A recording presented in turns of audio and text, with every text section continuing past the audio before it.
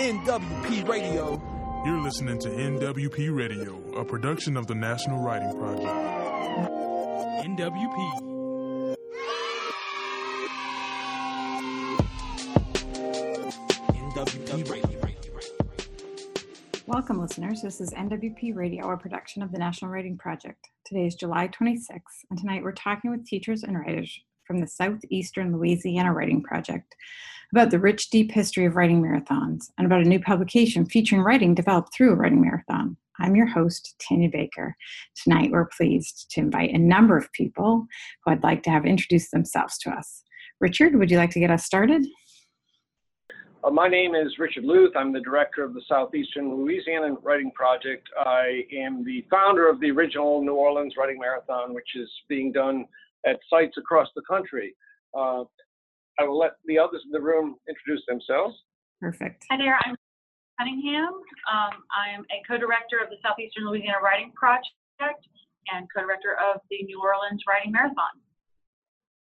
Hi everyone, this is Susan Martins. I'm the director of the Prairie Lands Writing Project in St. Joseph, Missouri, and I'm here at my 5th Writing Marathon retreat and have been studying writing marathons for about 10 years. My name is Michelle Russo. I am the co-director of the Southeastern Louisiana Writing Project and an English teacher. My name is Kimberly Stewart from New Orleans. I am also an English teacher who has led marathons in my classroom.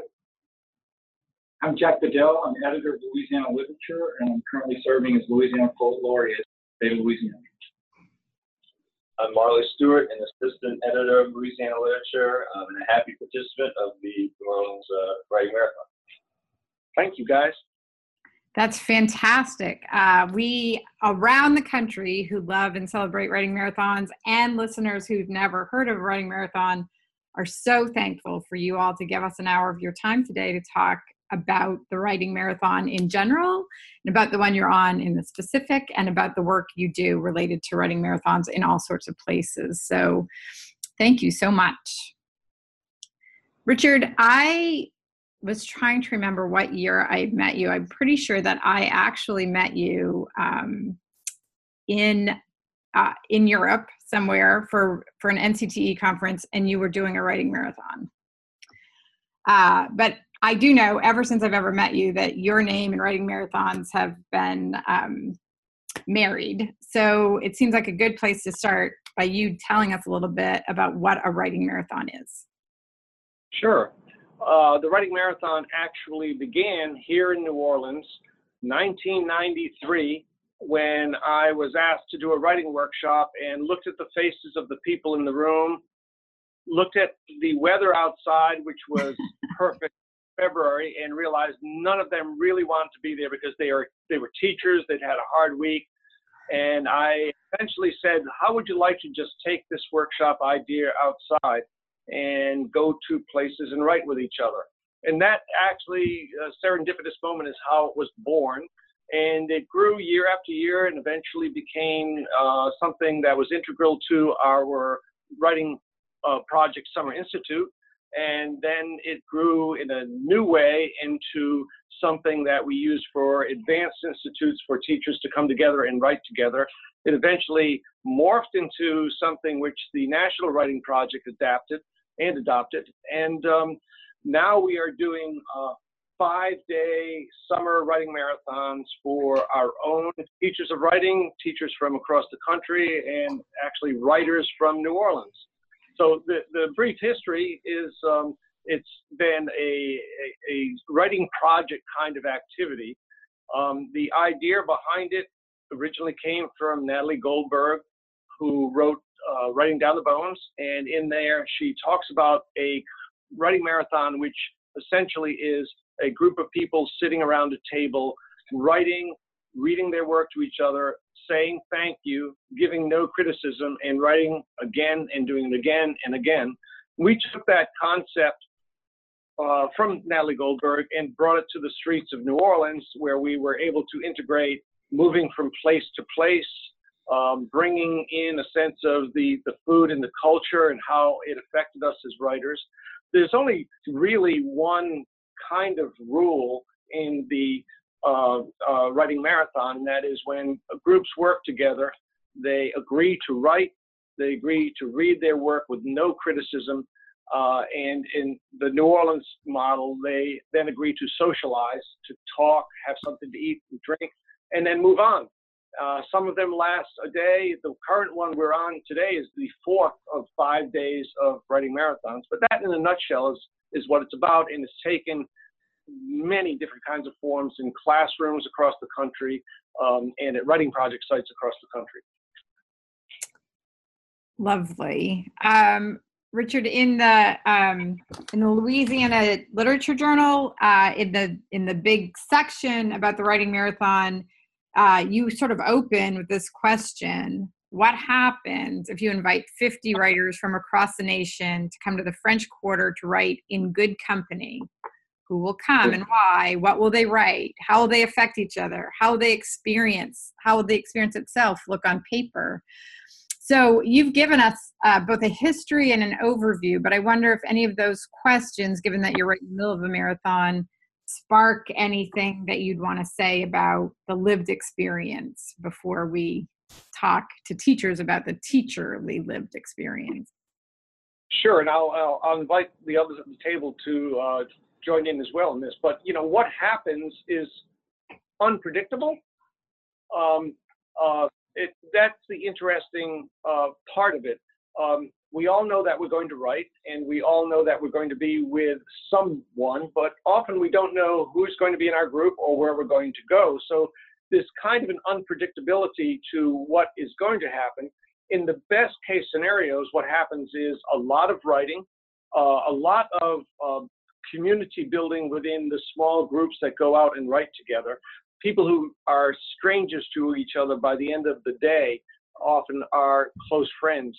And a larger kind of community building happens because all of these people who are spread out, in our case, over a few miles, are all connected because we're all writing, we're all in these places. The city impacts us and we impact the city. So in what's going on today, everybody's experience is different in so many ways, but essentially, best case scenario, it's the same. There's this joy in writing and being with writers and being able to hear what they say, be inspired with what they say, and inspire them as well. But to the others, we want to say a little bit about this. What happens?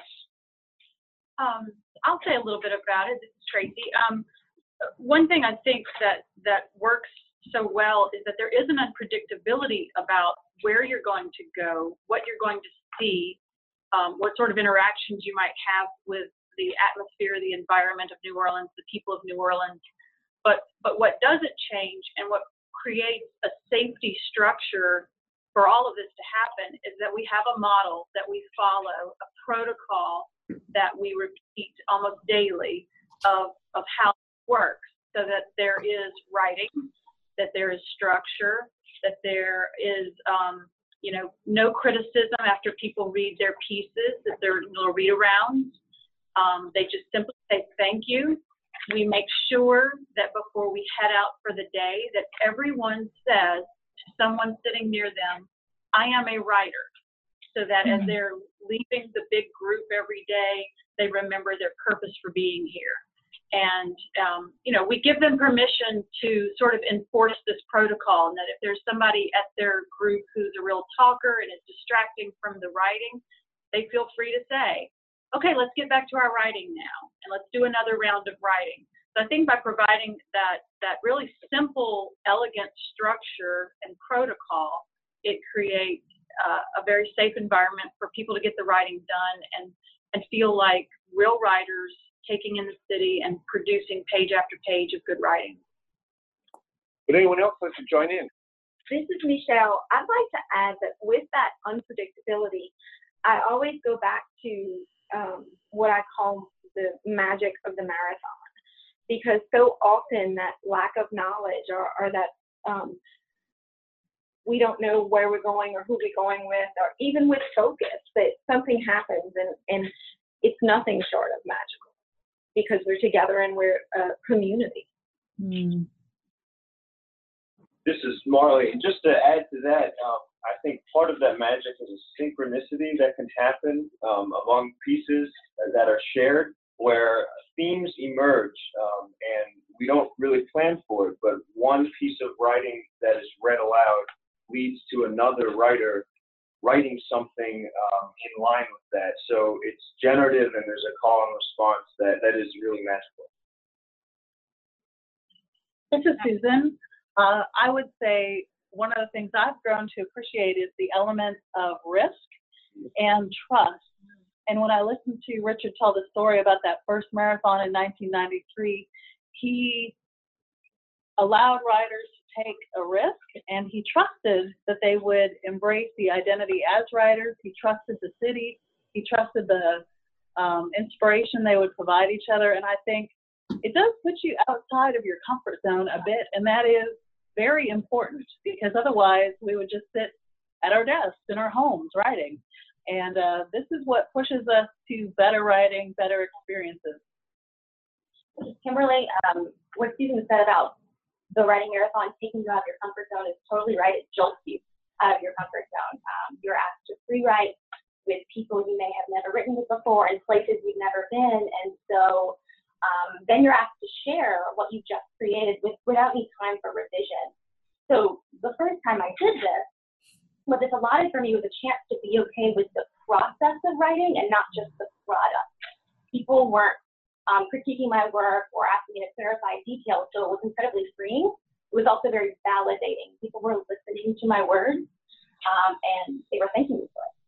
I want to make sure that it comes out that Jack Bedell, our editor of Louisiana Literature and Poet Laureate, has participated in writing marathons himself. And I think because he saw what happens, which I'd like him to talk about a little bit, I think that's made our bond closer. Jack, can you talk about it?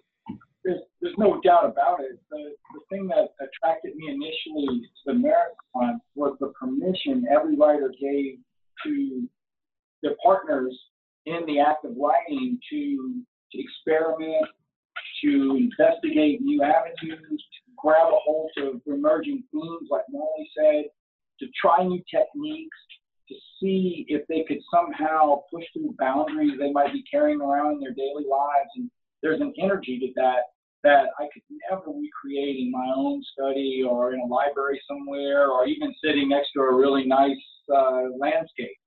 It's something that only happened to me in the company of these writers, and I felt privileged to be invited in, and once in, I took all advantage of it. And I can't imagine writing outside of an environment with that kind of energy and that kind of community, and just the juice that we get from each other, the writing power we get from each other is it's irreplaceable, and it's as unique can be. Thank you, everybody. That was a fantastic. A lot of times we tell people like the logistics or what happens, but it's really great to hear you each speak about something that's powerful about it to you, or something like some kind of embodied practice that leads to some sort of outcome. So I really appreciate that pastiche, I guess, that multi-voiced picture of the writing marathon. I would like, because much of our audience is made up of writing teachers, I would love to step back from the marathon for a minute to talk about the impact for teachers. And I thought it'd be great to introduce this section with just a tiny excerpt from Louisiana Literature Journal, from a piece by Ari Ziegler that starts with these sentences. I ain't that crazy about writers, and I ain't that crazy about teachers. But if you put the two together, I'm in love. So let me testify. My name is Ari Ziegler, and I'm in love with writing teachers. It goes on from there, but I felt like that in the way that you could borrow from each other. When I saw those words on paper, I'm like, oh wait, that's what I want to say. That's, no offense, Jack, I know you're the poet laureate for your state, but my particular love also is writing teachers. And he goes on to describe this sort of dual vision that happens when you write with writing teachers, that they're like in the writing, and then they have this other eye on how could I share this with other people, particularly young people. So I would love to talk to some teachers in the group about that experience, about how being a writer, embodying the experience of being a writer in this particular way, in the writing marathon way of all the things that you've talked about, how you bring that forward, or what that gives to you to bring forward into the teaching of writing with young people. And I can't see you all, but Richard, you can, so you might want to point somebody to get us started. I've just pointed to Kimberly. Perfect. Well, bringing the writing marathon into my classroom has afforded us several opportunities. First, it's allowed my students the chance to mess up, to not be perfect all the time with something as quote unquote scary as writing, and to be okay with sharing pieces of themselves with their peers. It creates camaraderie and unity within the classroom. Several times I've heard students say as we were reading a text, hey, so-and-so, that reminds me of the thing that you wrote the other day about the locker room, or I remember you using that word in your writing. And so they build these bonds together and they celebrate each other in all of these little ways. It's also helped me in my teaching of formal writing. When I focused on the process of writing and encouraged the act of writing the way the marathon does, it not only made my students' writing stronger because they were doing it more, but it gave them the stamina for something like an argumentative essay. So when it came time for the drafts and revisions that required in formal writing, they were okay with it because they knew it was just part of the process. You know, my students and I talk a lot about how writing is a sacred act because you are creating something that wasn't in the world when you woke up that morning, and the writing marathon really gave us that idea. So in the spring, in April, I brought 35 students to New Orleans for a writing marathon. These are 35 eighth graders. And so we were in the quarter from about 8 a.m. to 1:45 p.m. and went to 4 different places. And a lot of front loading went into this. You know, we started with writing in the classroom every single day, and I wrote with them. And it was a 10-minute block. And then from there, we moved into working with small groups. And so they went from writing and then sharing in small groups. And then we moved outside of the classroom. So we would write on the grounds around campus, in the school cafeteria, in the kitchen. So all of that kind of built up to this day where we could then go around the quarter and write in the world. And so what that did for my students was it gave them a chance to be in the world as writers, to kind of find a voice in a way that maybe they hadn't before. And all of them, when we came back, all of them wanted to share. I hadn't planned on it, but we had this huge reflection of almost 45 minutes to an hour where they all just wanted to share their experience. Michelle, how about you? Well, during the writing project, one of the things that Richard said to me early on in the Summer Institute was that if we think about it, would we want our students to be taught writing by teachers who don't write? And the answer, of course, is absolutely not. And while the writing project afforded me multiple opportunities to be a writer, the writing marathon forced me to say I am a writer, and it created publication opportunities. And what I found over and over again is that coming on a writing marathon sometimes starts with a search for identity. So my 8th and 9th graders needed that. They needed to figure out who they were. And even in my writing as an adult, I saw that it was something that I wanted to give them. And in addition to that search for identity, it becomes a place for self-discovery on that page. They see themselves over and over again, and they have a chance to be honest with themselves and with their peers. There's that risk and that vulnerability that Susan was talking about. And ultimately, the most important thing, the thing that you hear from all of us, is that it builds confidence. There's a sense of ability that we have because there's no judgment. And you've done it with your students in small towns. I have. Of course, I'm glad Kimmy talked about front loading and mentioned how building it on campus is sort of central, because when you think about casting a bunch of children into the streets of a town, you need to, there are some concerns logistically, administratively, parents are a little worried, but I spoke to the Chamber of Commerce in a town near where my school is, and they contacted the businesses. They knew that we would be coming. We had such a great experience. A place that the kids called home.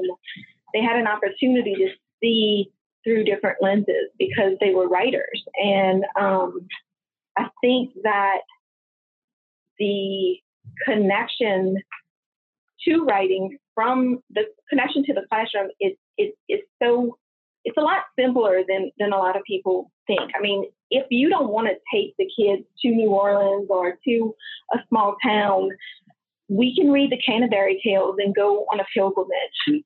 And we can make connections to literature. It's so easy to take the marathon and lead it to something much bigger. When Kimberly and I were talking just the other night about her amazing marathon in the spring, I mentioned the videos and the promotional videos I got my students to do post-marathon to sell the marathon to my administration so that it can continue to happen. So from creative writing, we were able to get some persuasive writing and, mixed media. But with that focus on literature, I know that Marley has done some fiction stuff and some literary stuff with some great ideas that he was sharing with us. Well, so the past 4 years, we've tried to introduce a sense of focus near the end of the marathon to hone the writing in genre. And I did some that were guided toward maybe nonfiction or memoir pieces, and recently that's moved toward writing fiction. And it's been a real challenge to create prompts that don't mess up the unpredictability of the marathon.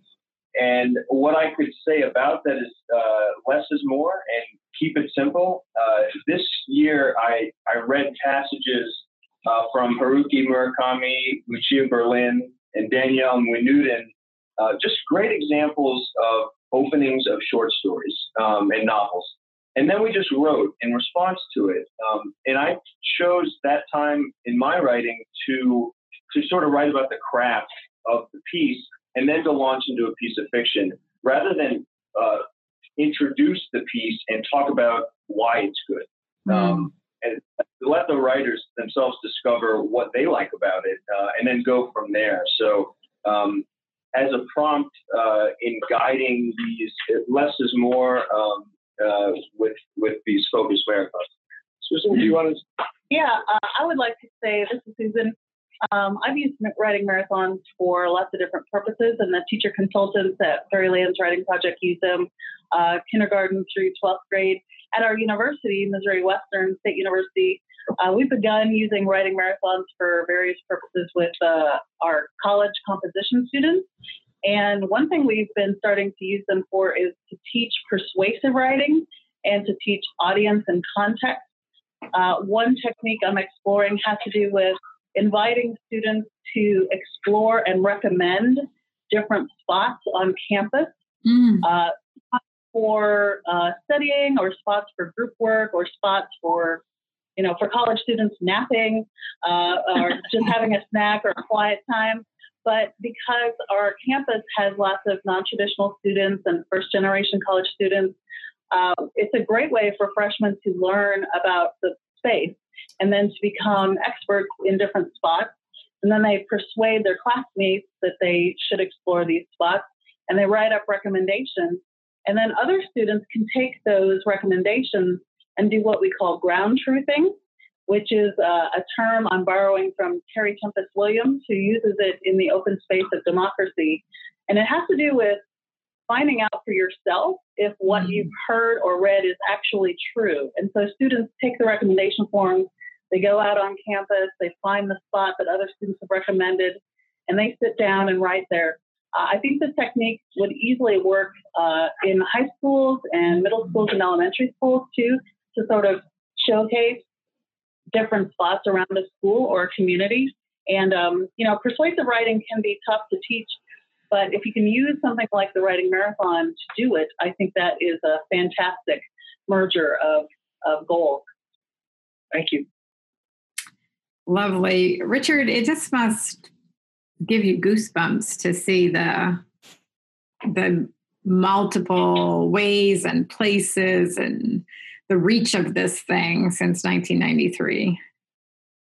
It does. And I can't help thinking that it could never, ever, ever have happened without the National Writing Project in two respects.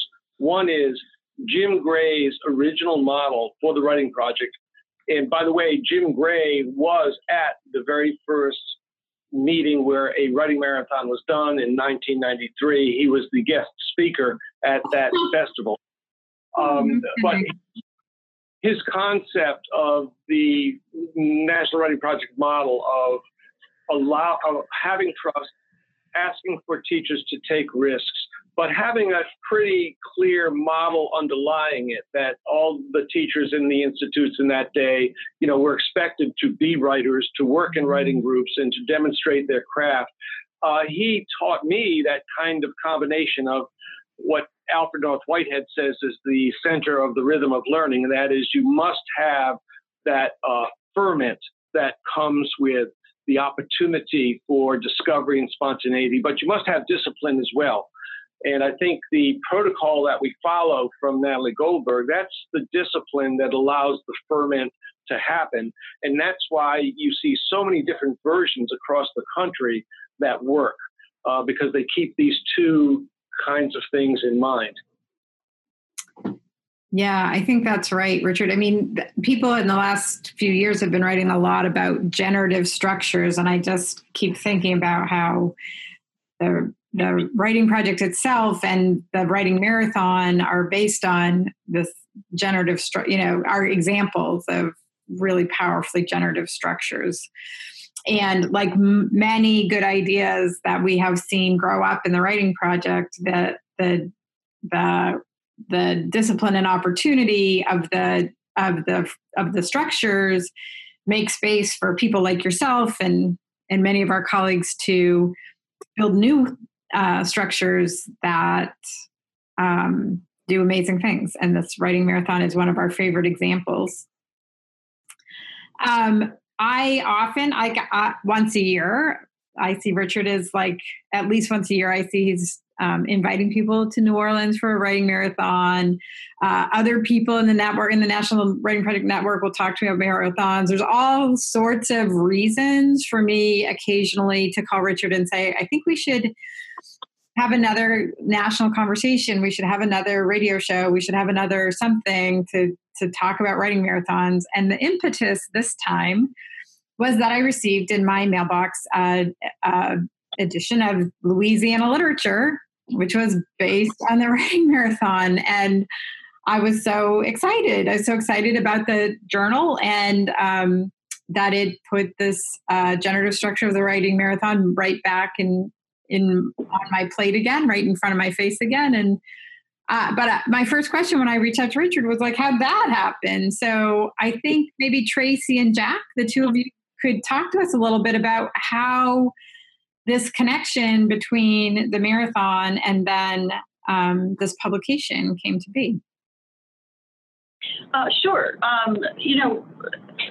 Writing projects have their common structures across the country, but each one sort of has its own identity and mythology. And for SLWP, the New Orleans Writing Marathon is really our center of gravity. It's one of our favorite things that we do. And it just, besides that magic that we talk about, it has some basic elements that are very attractive to teachers and to other writers. Instant community, time just strictly devoted to writing for days on end, an opportunity for almost instant publication at the read-arounds each day. And then we also provided, by recording the read-arounds and working with KSLU to develop the writing marathon radio shows, and then we began to work with Jack with La Lit to create these pieces in the anthology. It just became such an attractive thing And when I retired from teaching after 25 years, I began an event planning career. And so I had dinner with Richard at Galatoire's one night. We pitched him the idea of the 5-day retreat, and we put it out into the world. We built a website for it. We invited people and hoped that they would come. We were afraid that they wouldn't. And we had 60 participants the very first summer. And, you know, the structure that we have works. People continue to come summer after summer. And we have developed this model now of you come, you write, you build your community, you submit your pieces, you get recorded at the reader round, and it's addictive. We have people who have come every single year since we began doing this 5-day retreat to partake in this, and they love seeing their pieces in print, hearing themselves on the radio show, and just being part of this community. If I could make a segue towards Jack, the Writing Marathon, when originally conceived, was simply to celebrate the writer and spontaneously write. What I'm trying to say is there was nothing about publication originally. It was, the whole idea was, here's your chance to write, to allow others to hear your work. You're publishing, in a sense, by reading to others.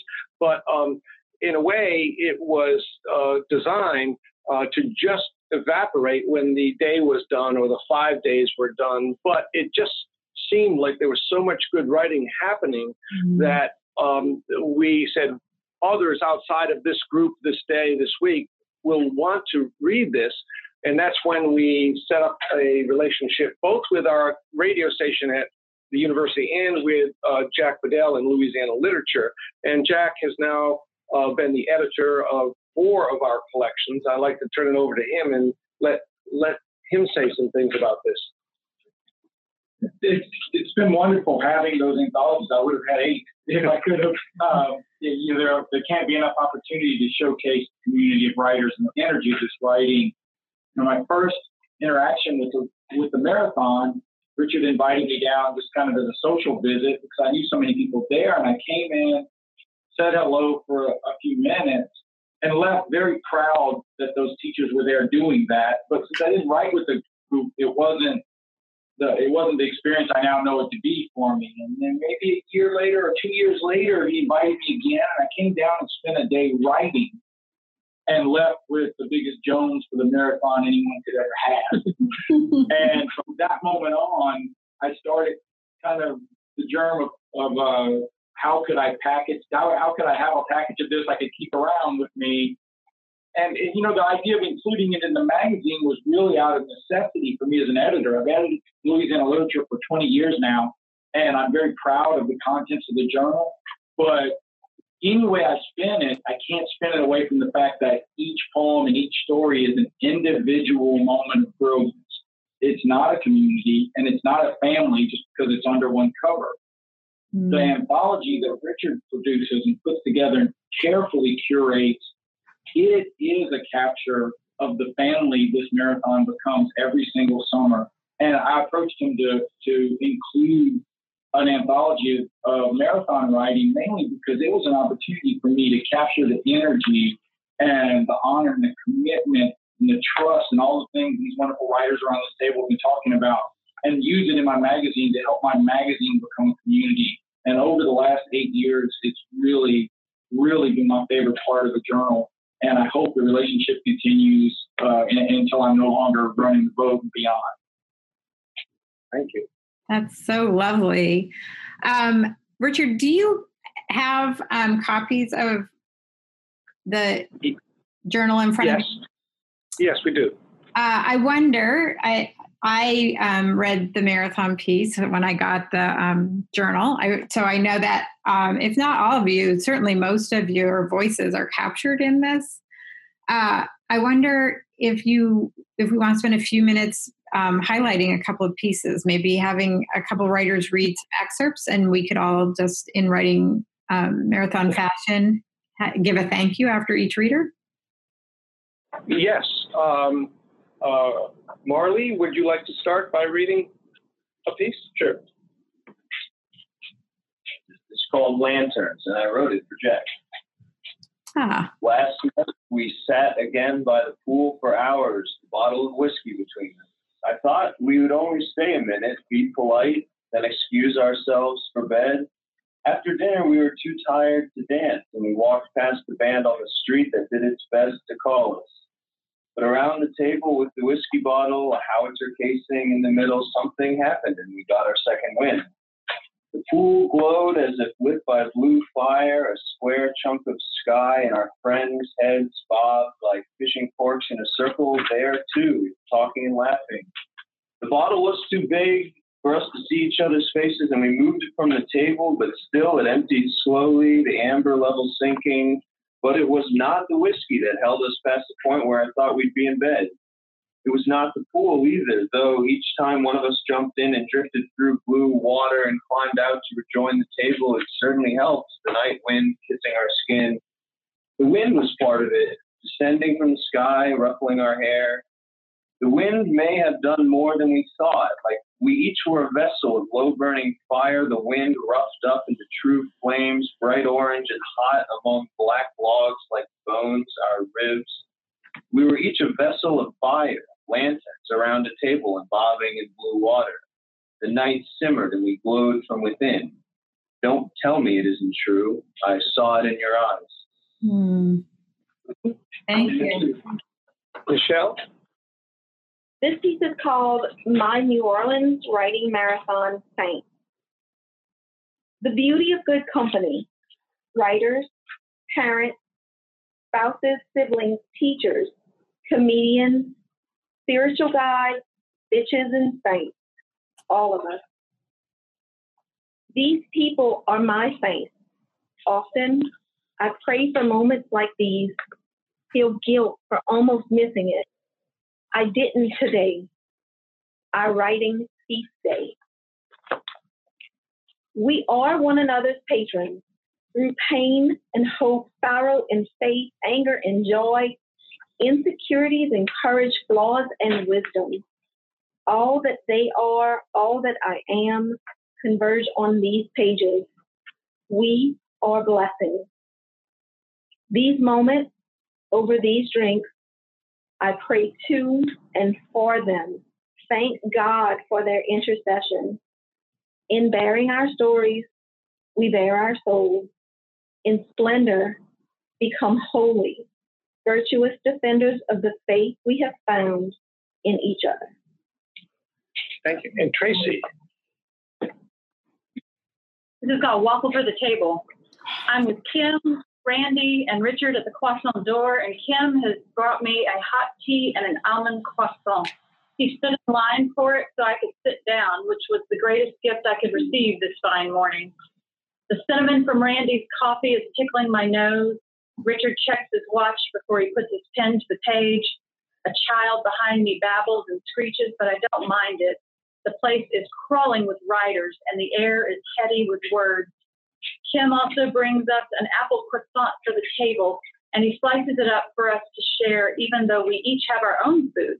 So I tell them about Waffle for the Table, what has become a tradition among my family and friends in New Orleans, and one that Kim has instinctively embraced. When I have company, and when you live in New Orleans, you have lots of company, I usually include brunch in our plans. Brunch in New Orleans is a high art. You can't just add mimosas to breakfast, serve it at 11 a.m. and call it brunch. You have to have egg dishes with creamed spinach or lump crab meat. You have to be practiced in the delicate and heartbreaking art of poaching eggs. You must have studied the pastry art so you can offer perfect biscuits, because we will judge you on your biscuits. And you must know exactly what kind of bread makes the best French toast. And we'll expect you to stuff it with cream cheese and make a pecan praline sauce to go on top. We don't just want bacon, we want praline bacon. And we want grits with barbecued shrimp, which are actually not barbecued, so deal with that. And we want a meat and gravy concoction called grillades. You may have to look that up. We want savory and sweet, rich and spicy, with Bloody Marys and bottomless mimosas. And so that everyone at the table gets everything they desire, we will order last after we've heard everyone else's order. And if we think someone is compromised, maybe order the egg sardu and the praline bacon and the biscuits with the andouille gravy, then we'll finish our order with, and a waffle for the table. We know that you were torn between the sweet and the savory, and you chose savory. So we'll make sure you get the sweet. We know you're sometimes surprised at the way we offer to share food with you, or just place some of our food on the edge of your plate uninvited.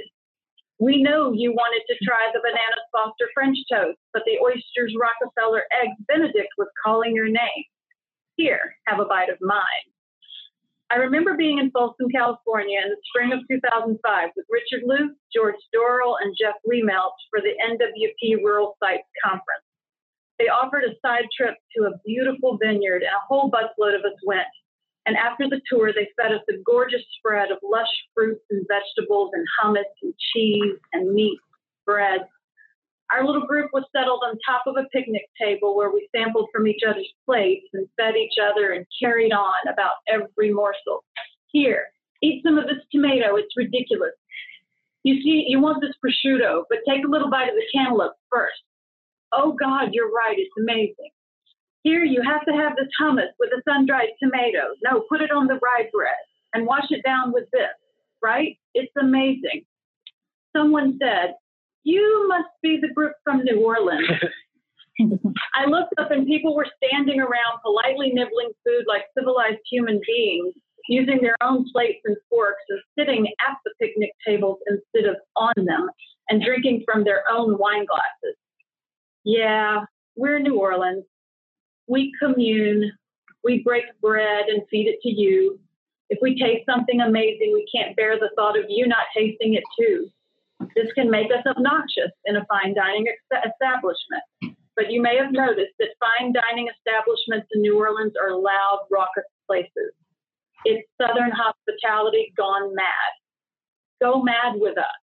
Why shouldn't everyone have everything their hearts desire? Thank you. Thank you. Is that everybody, Richard? Yes, I think so. That was fantastic. And another embodied experience for listeners who are like, what is this writing marathon? And by now, I'm sure, Richard, everyone who's listening wants to book a flight to New Orleans. So are you hosting any open events that people can plan their vacations around? I believe we will be hosting the same kind of New Orleans Writing Marathon retreat next year as well, usually at the same time in July. We also have one day left in this particular one. We also hold writing marathons during the Tennessee Williams Festival, which is in March, where we usually have 3 days of marathons. So there are upcoming events in the next year where people could come, and I hope they do. All right. Well, first of all, my birthday is in March, so now I know what to ask for my birthday. And secondly, I'm so excited. And secondly, so for people who can't get to New Orleans, but they're really excited by your stories and descriptions of this experience, what would it take for someone to plan one of these in their own backyard? Okay, I'll start with that and then ask others to speak up. I think for someone to plan a writing marathon at their writing project site or at their school would be to, first of all, look at the situation and see what they really want to accomplish with it. Is their purpose to build community within a classroom? Is their purpose just to celebrate writing? These are a little bit different. So it's looking at the purpose that you have and then determining how best you want to do it. There's so much advice I could give. Two immediate pieces are to purchase the Southeastern Louisiana Writing Project's book on writing marathons called The Writing Marathon: In Good Company Revealed. It is published by Lulu Press, and it contains essays by teachers of writing about how they have done writing marathons in their classroom. And it also contains many pieces of writing marathon writings, all kinds, all genres. Second thing is one of our teachers, Ellen Steigman, has written a manual. She's worked on it for years, called Writing a Marathon. That, too, is available on lulu.com.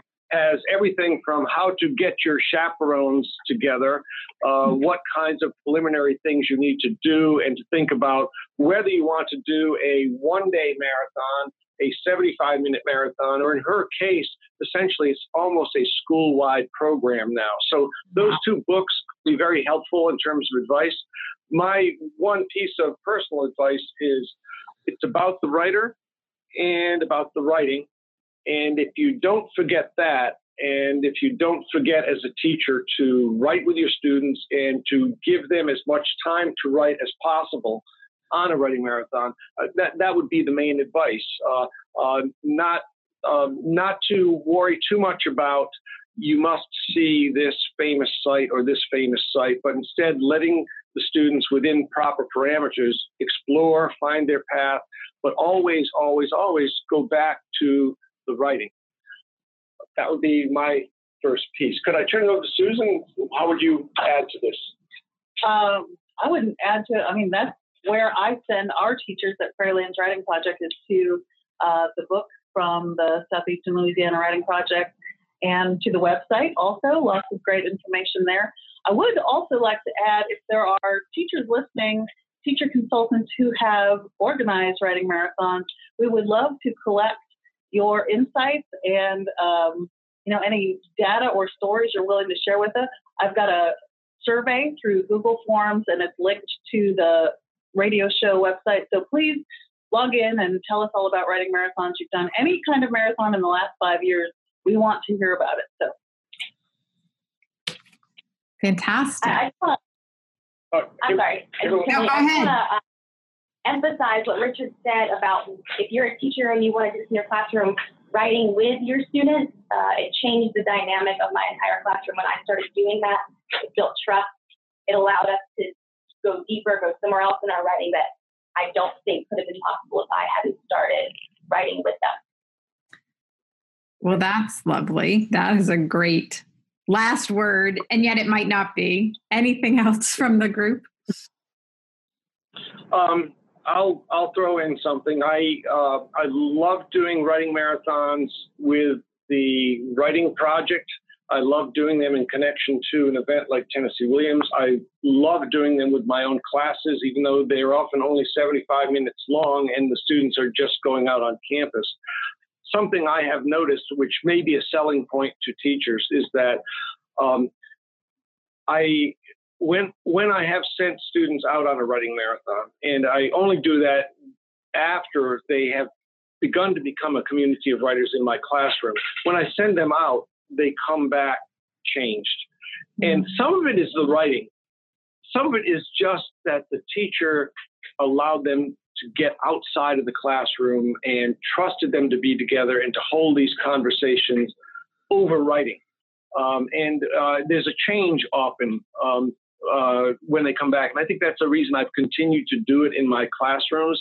They're all of a sudden on my side as opposed to being my opponents or my challenge. And so I know it sounds like a big thing for a teacher who hasn't done it to think, oh my gosh, I would send them out. And it's worth it for the payback, not just for the payback in their writing, but for the payback in terms of the community that you begin to have on your side as a teacher, which hopefully is what you need. So I'd add that. Nice. Nice. Richard, you can't see me, but I'm looking at you. Is there anything else in that room that we should mind before we thank you for your time?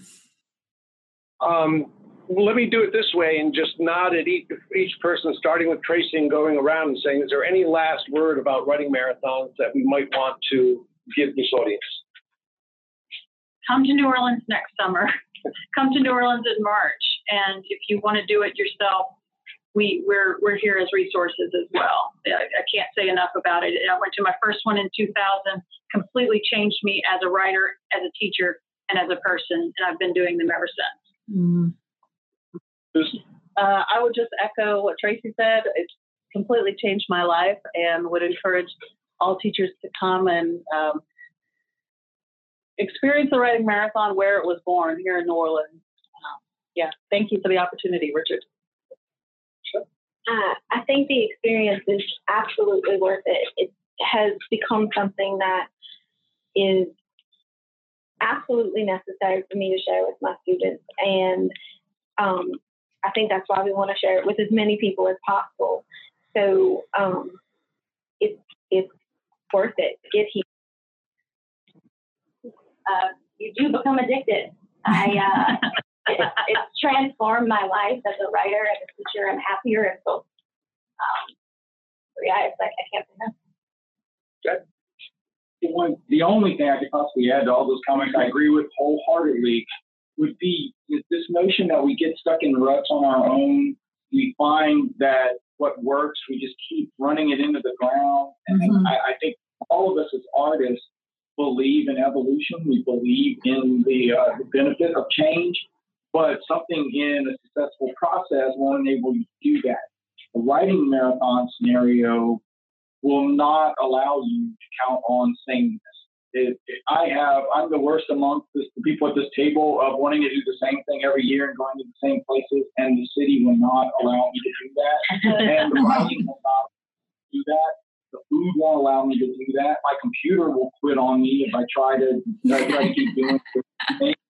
So this is an environment that generates change. It generates evolution, and you can't ask for more than that as an artist. I would just say that you sometimes get stuck in your writing and it's intimidating, but there's no such thing as bad writing on a writing marathon. So trust the writing, trust your surroundings, and keep going. It'll be worth it. That about says it for us, I think. I really cannot thank you enough. What a lovely way for me to spend an hour this afternoon, and what a gift you've given us, the National Writing Project, and our listening audience for taking an hour from your week of marathoning to talk to us about it. And I hope that tomorrow is a great final day. I wish you the best, and thank you so much.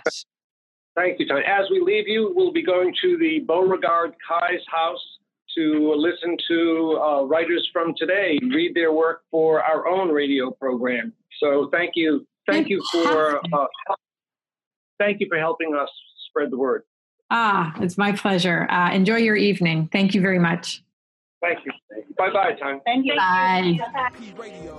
You're listening to NWP Radio, a production of the National Writing Project. NWP. NWP Radio.